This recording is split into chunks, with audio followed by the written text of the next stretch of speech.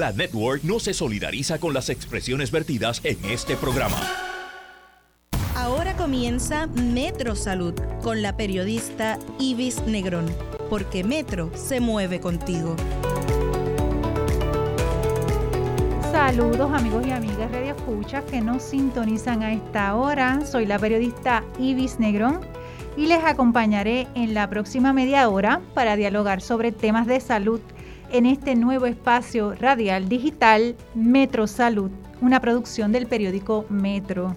Este espacio pretende educar acerca de ciertas condiciones crónicas que aquejan a los puertorriqueños y orientarles sobre alternativas para su tratamiento. Queremos promover un diálogo que permita a nuestros radioescuchas aprender sobre estas condiciones, identificar posibles síntomas y también que conozcan opciones para el cuidado de su salud y la de los suyos. Hoy vamos a comenzar este programa hablando de una condición que se conoce como espondilitis anquilosante. Espondilitis anquilosante, un nombre un poquito complicado, pero es una condición inflamatoria que afecta principalmente la columna vertebral, pero también se irradia o se manifiesta con otras complicaciones en otros órganos del cuerpo. Se le vincula con una predisposición genética, estaremos hablando sobre eso, y las estadísticas indican que es una condición que se desarrolla mayormente, escuchen esto, en hombres jóvenes, entre los 20 y los 30 años.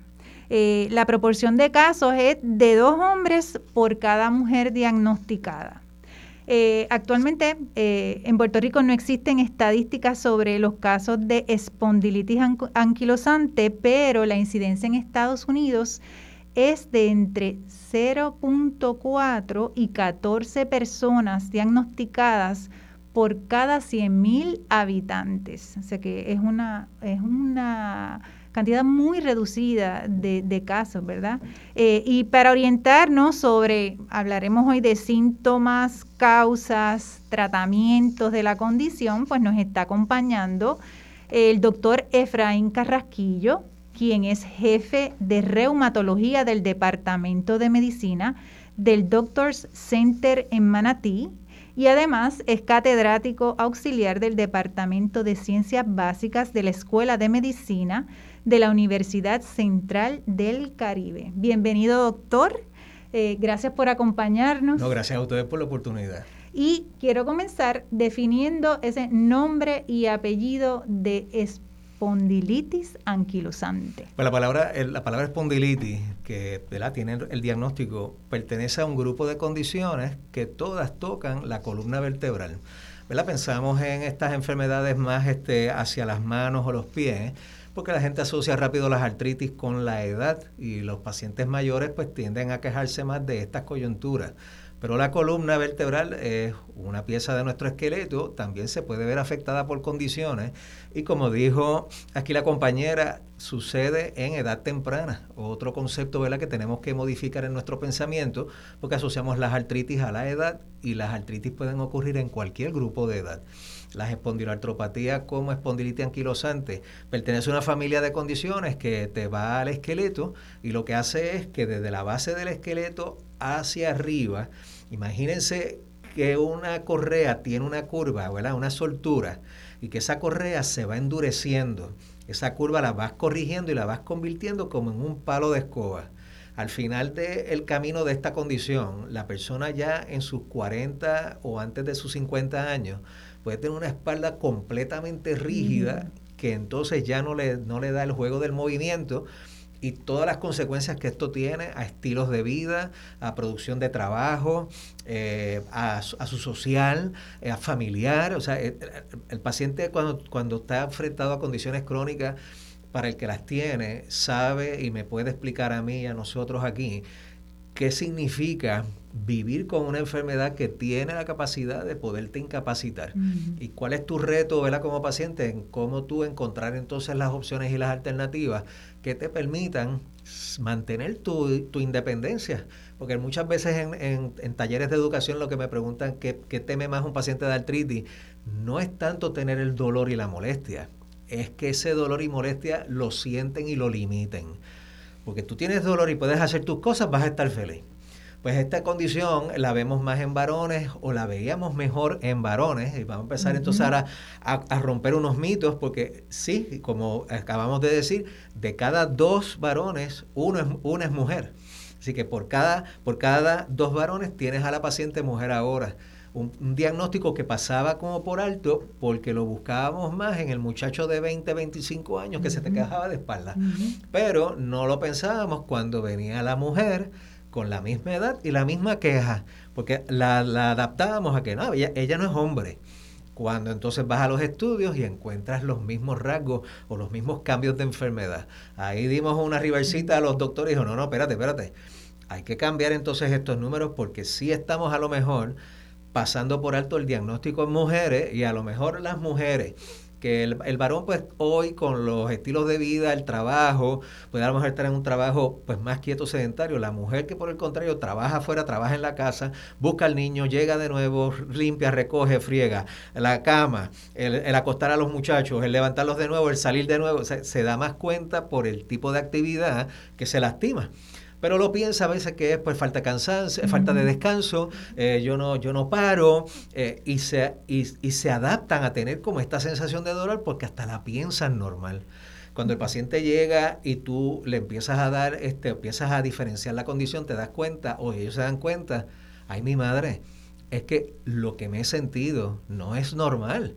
Y entonces lo que he hecho es como aceptar esto sin cuestionarme. Como un dolor, ¿verdad? Como un dolor cuando por sentarme, por estar mucho tiempo sentado, por tener mala posición, por estar mucho rato frente a la computadora, por hacer un movimiento de ejercicio incorrecto.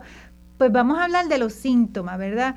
Cómo, al ser tan rara, ¿verdad?, la condición, cómo uno puede ir, por lo menos sospechar o levantar la bandera. Caramba, esto puede ser espondilitis anquilosante. El paciente se levanta por la mañana y se da cuenta cuando salimos de la cama, normalmente, si uno se tiene que... Bueno, vamos a pensar que aquí el doctor tiene un poquito más de edad y se tiene que estirar un poquito más.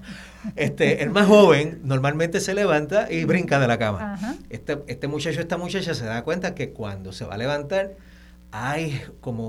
está agarrado, que tiene como si tuviera algo mordiéndolo en la espalda baja, que tiene que jugar más en moverse en la cama antes de salir de ella, y que en lo que va caminando pues al baño, que normalmente es donde paramos primero tan pronto nos levantamos, le toma tiempo, le da dificultad sentarse para hacer necesidades, dice, óyeme, pero ¿y este dolor? Pero como el cuerpo empieza a calentar, se empieza a soltar un poquito, y lo que empieza a hacer una seña al principio de un día sí, un día no, 2 días sí, un día no, lo empiezas a entender, pues esto es normal. O sea, que empieza en la espalda baja. Empieza en la espalda baja y en esa condición, el grupo de edad que lo toca es ese adolescente tarde en adolescencia o el adulto joven, que estamos hablando de los pacientes de 20 a 30 años.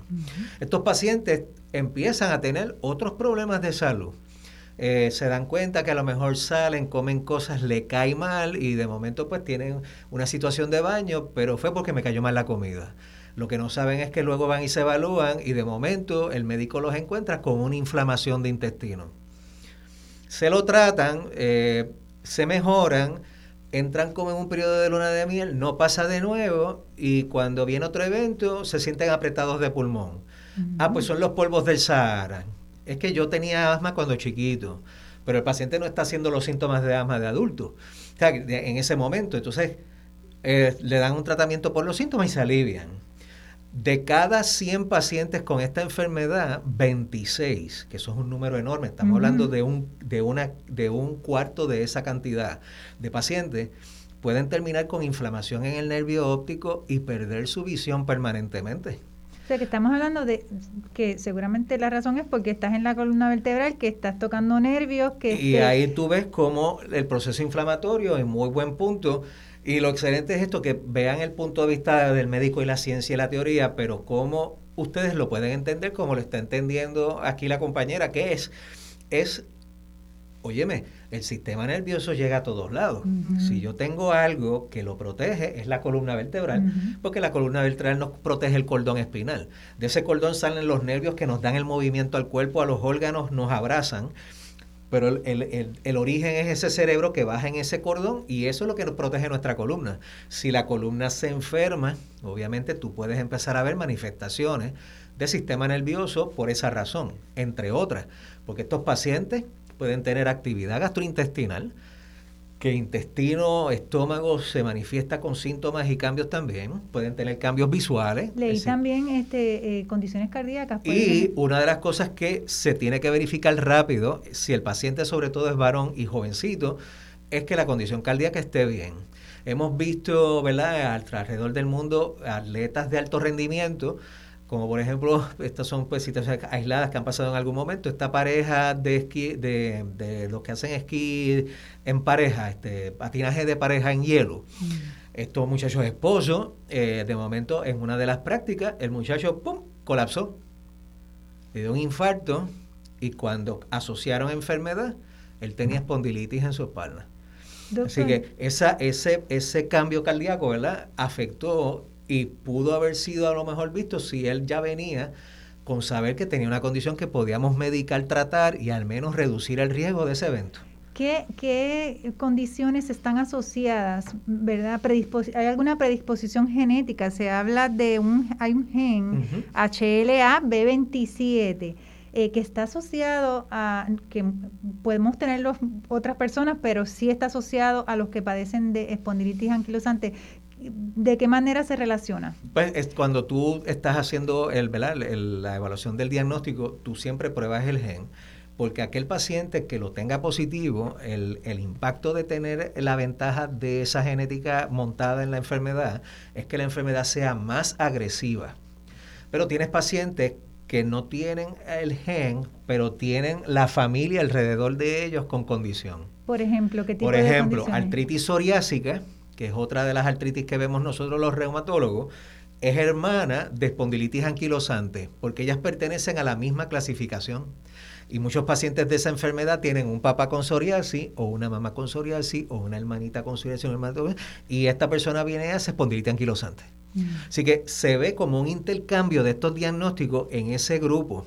Y uno de los retos que tenemos con él no es nada más que, como ocurre en el paciente joven, y rápido prejuiciamos, te lastimaste haciendo ejercicio, lo que decías ahorita, eso es falta de cuidado, estás todo el día sentado en la computadora. Pero el diagnóstico no es sencillo porque las artritis, muchos pacientes saben que los doctores pueden buscar unas señas de ellas positivas en sangre como actividad de enfermedad.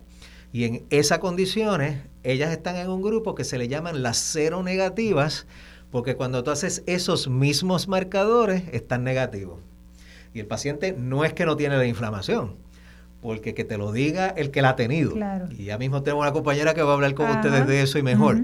Es el hecho de que se hace más difícil el diagnóstico, porque a veces para los mismos compañeros de cuidado primario vienen pensando, hazle la prueba de sangre, confirmo. Pero no, porque tú tienes 1% de ese grupo que no va a tener la prueba de sangre positiva. O sea, que para diagnosticarlo es una combinación de factores clínica, o de pruebas. Exactamente. El médico tiene que levantar bien la oreja, atender al paciente, escucharlo. ¿Cómo es tu dolor? ¿Cuándo empieza esto? ¿Cómo va variando? ¿Qué tú tomas para aliviar? ¿Qué te hace sentirte peor?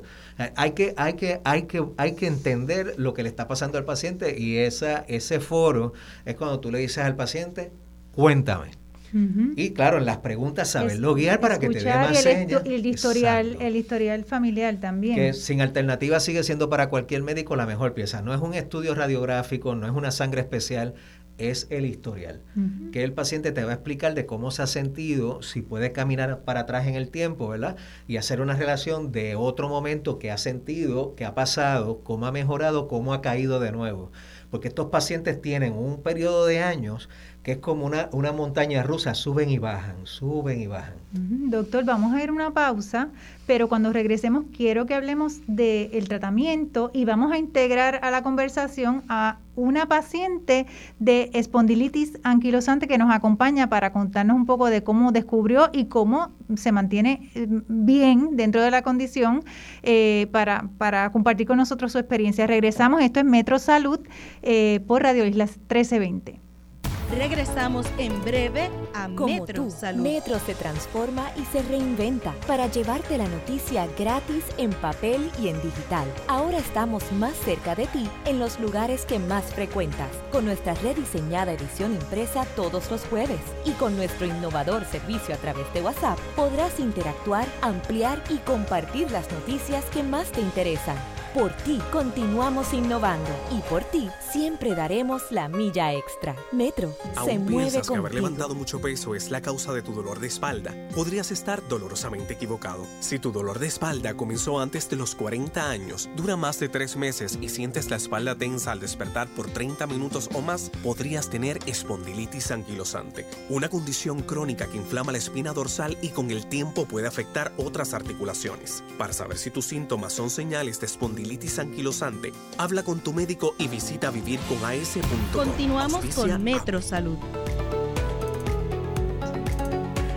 Bueno, regresamos con la segunda parte de Metro Salud.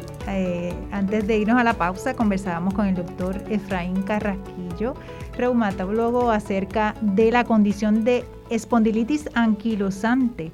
Ahora se va a integrar a la conversación Damaris Cortés. Damaris fue diagnosticada hace 6 años con la condición y aunque, como nos explicaba el doctor, no necesariamente está dentro del grupo de mayor prevalencia con la condición, ¿verdad? Ella sí tiene una predisposición genética y así fue que dieron con el diagnóstico. Correcto. Pero Damaris afortunadamente ha logrado mantenerse estable con su condición y de eso queremos compartir, doctor, antes de que Damaris intervenga, el tratamiento para los pacientes de esta condición y si ese tratamiento es, ¿verdad?, permite frenar los síntomas. Pues en el área de la reumatología nosotros tenemos los tratamientos que llamamos modificadores. El comportamiento de enfermedad, gracias a Dios, señores, señoras, lo podemos cambiar. Una enfermedad que a lo mejor 40 años atrás te podía incapacitar en unos años y tú, ¿verdad?, salirte de juego. Hoy, con los tratamientos que tenemos, cogemos el comportamiento de esta condición y lo podemos alterar. La razón, estas son enfermedades autoinmunes. Nuestro sistema de defensa, que hemos oído tanto de él en este año y medio que llevamos viviendo, ¿verdad?, este reto a la humanidad con el COVID-19, ese mismo sistema de defensa que está hecho para eso, para defendernos, es un sistema que se puede tornar en contra de nosotros y nos puede atacar. Estas enfermedades tienen esa característica.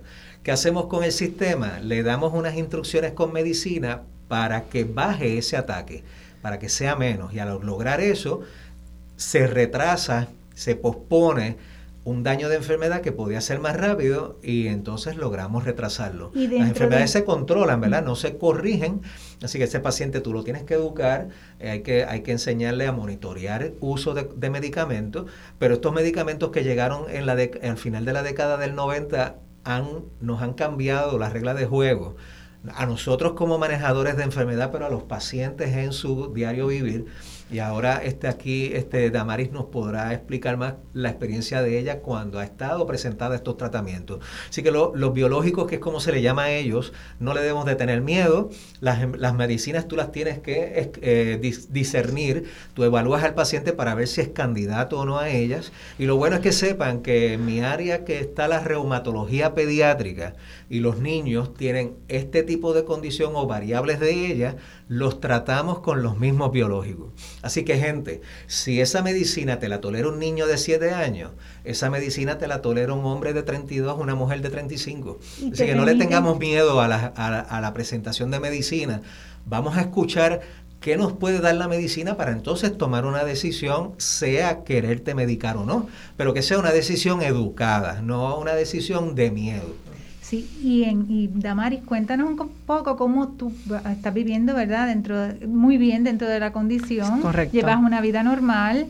Me explicaste, ¿verdad? Y le vas a explicar a los radioescuchas algunas modificaciones que has tenido que hacer. Correcto. Pero primero quería saber cuánto tiempo tú has estado padeciendo antes del diagnóstico sin saber realmente lo que tenías. Pues mira, Ivy, cuando doy para atrás, de toda la vida.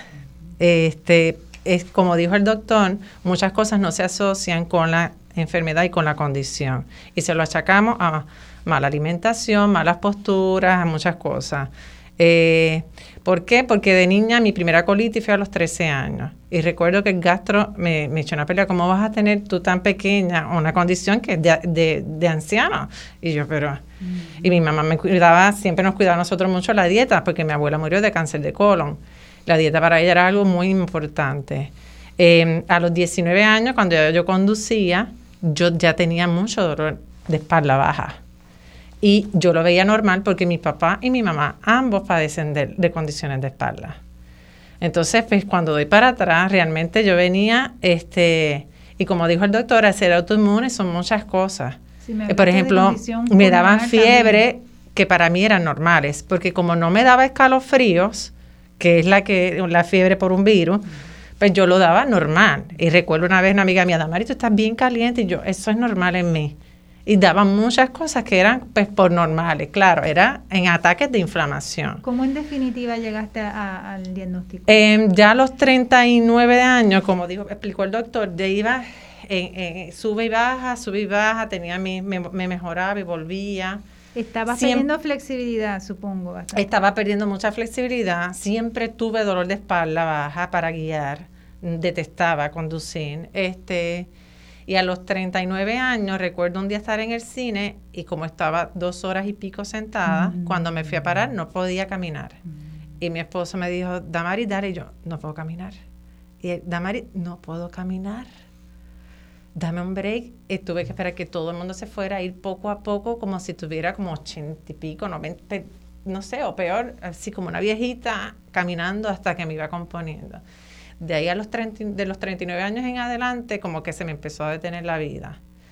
Ya no podía, lo que explicó el doctor, no podía salir por las mañanas de la cama, se me hacía bien difícil, ya no podía llevar las nenas a la escuela, entonces mi esposo tenía que llevarlas, aunque él siempre las llevaba, pero ya era obligatoriamente, era su trabajo, tenía que regresar para ayudarme a salir de la cama, y muchas veces ya de preguntarme por la tarde, ¿puedes buscar las nenas o no las puedes buscar? Para entonces era hacer arreglos él, porque sabía que a veces no podía, el cuerpo no me daba, el dolor de la espalda era muy fuerte y a veces se me dormían las piernas, de tanto dolor que tenía en la espalda baja, se me dormían las piernas, porque como explicó el doctor, ataca mucho el sacro, que es la parte baja lumbar, y a veces no podía.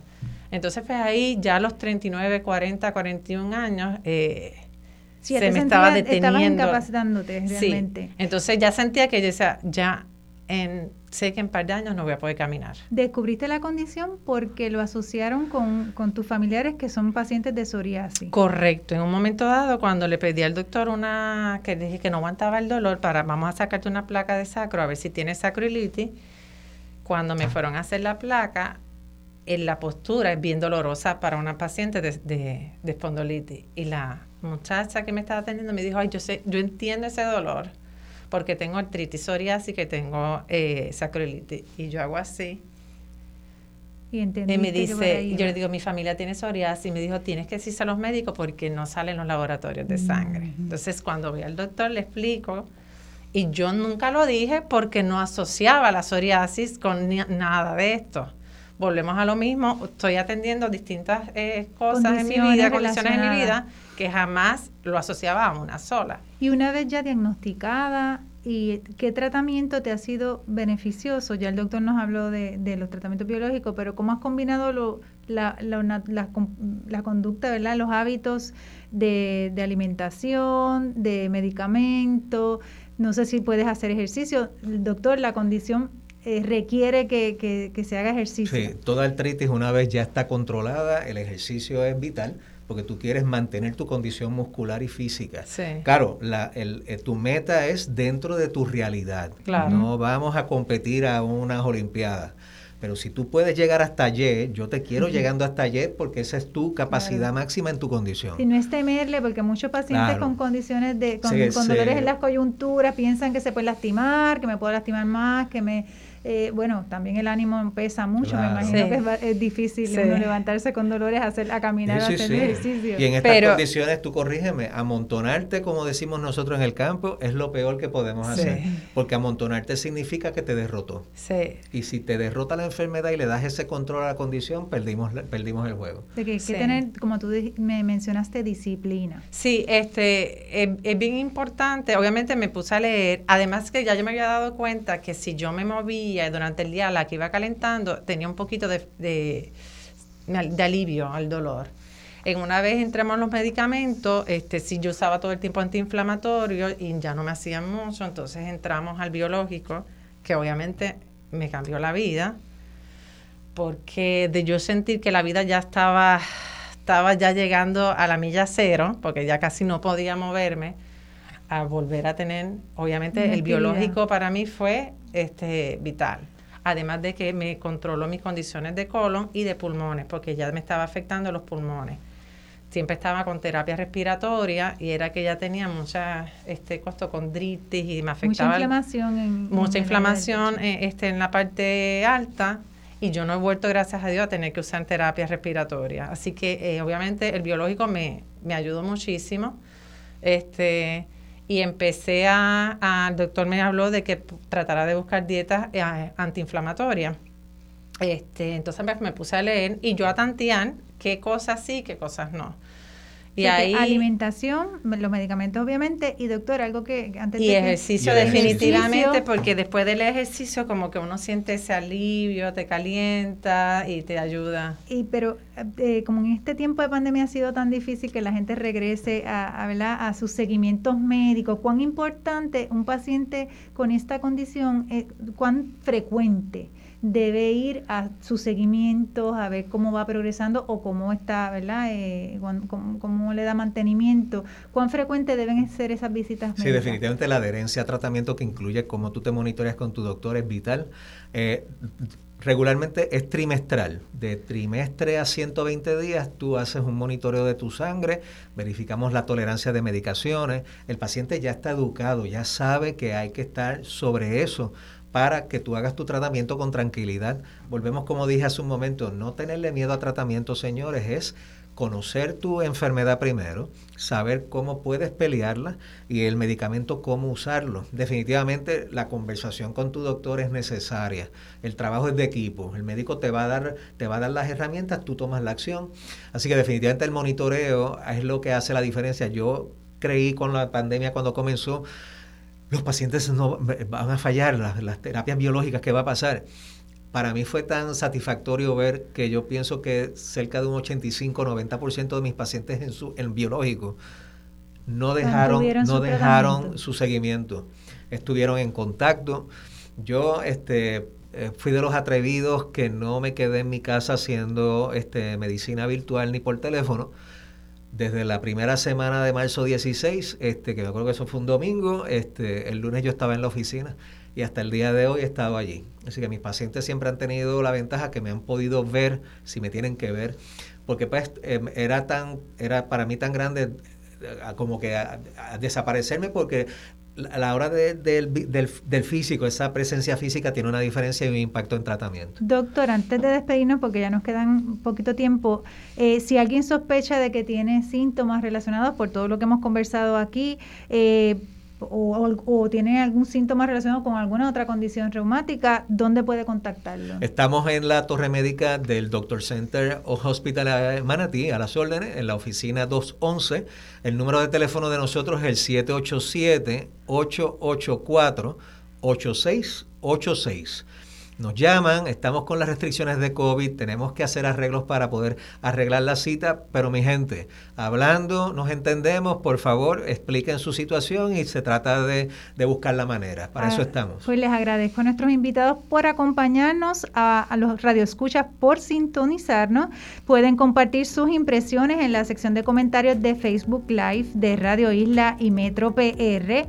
Y el próximo martes vamos a regresar para dialogar acerca de enfermedades inflamatorias del intestino. Y antes de irme, a modo de reflexión sobre el testimonio que nos trajo Damaris, quiero dejarlos con esta cita de Marie Curie, científica polaca que fue Premio Nobel de Física y Química. Nada en esta vida debe asustarnos, solo debe ser comprendido. Es tiempo de entender más para que temamos menos. Nos encontramos la próxima semana en Metro Salud. Buenas noches.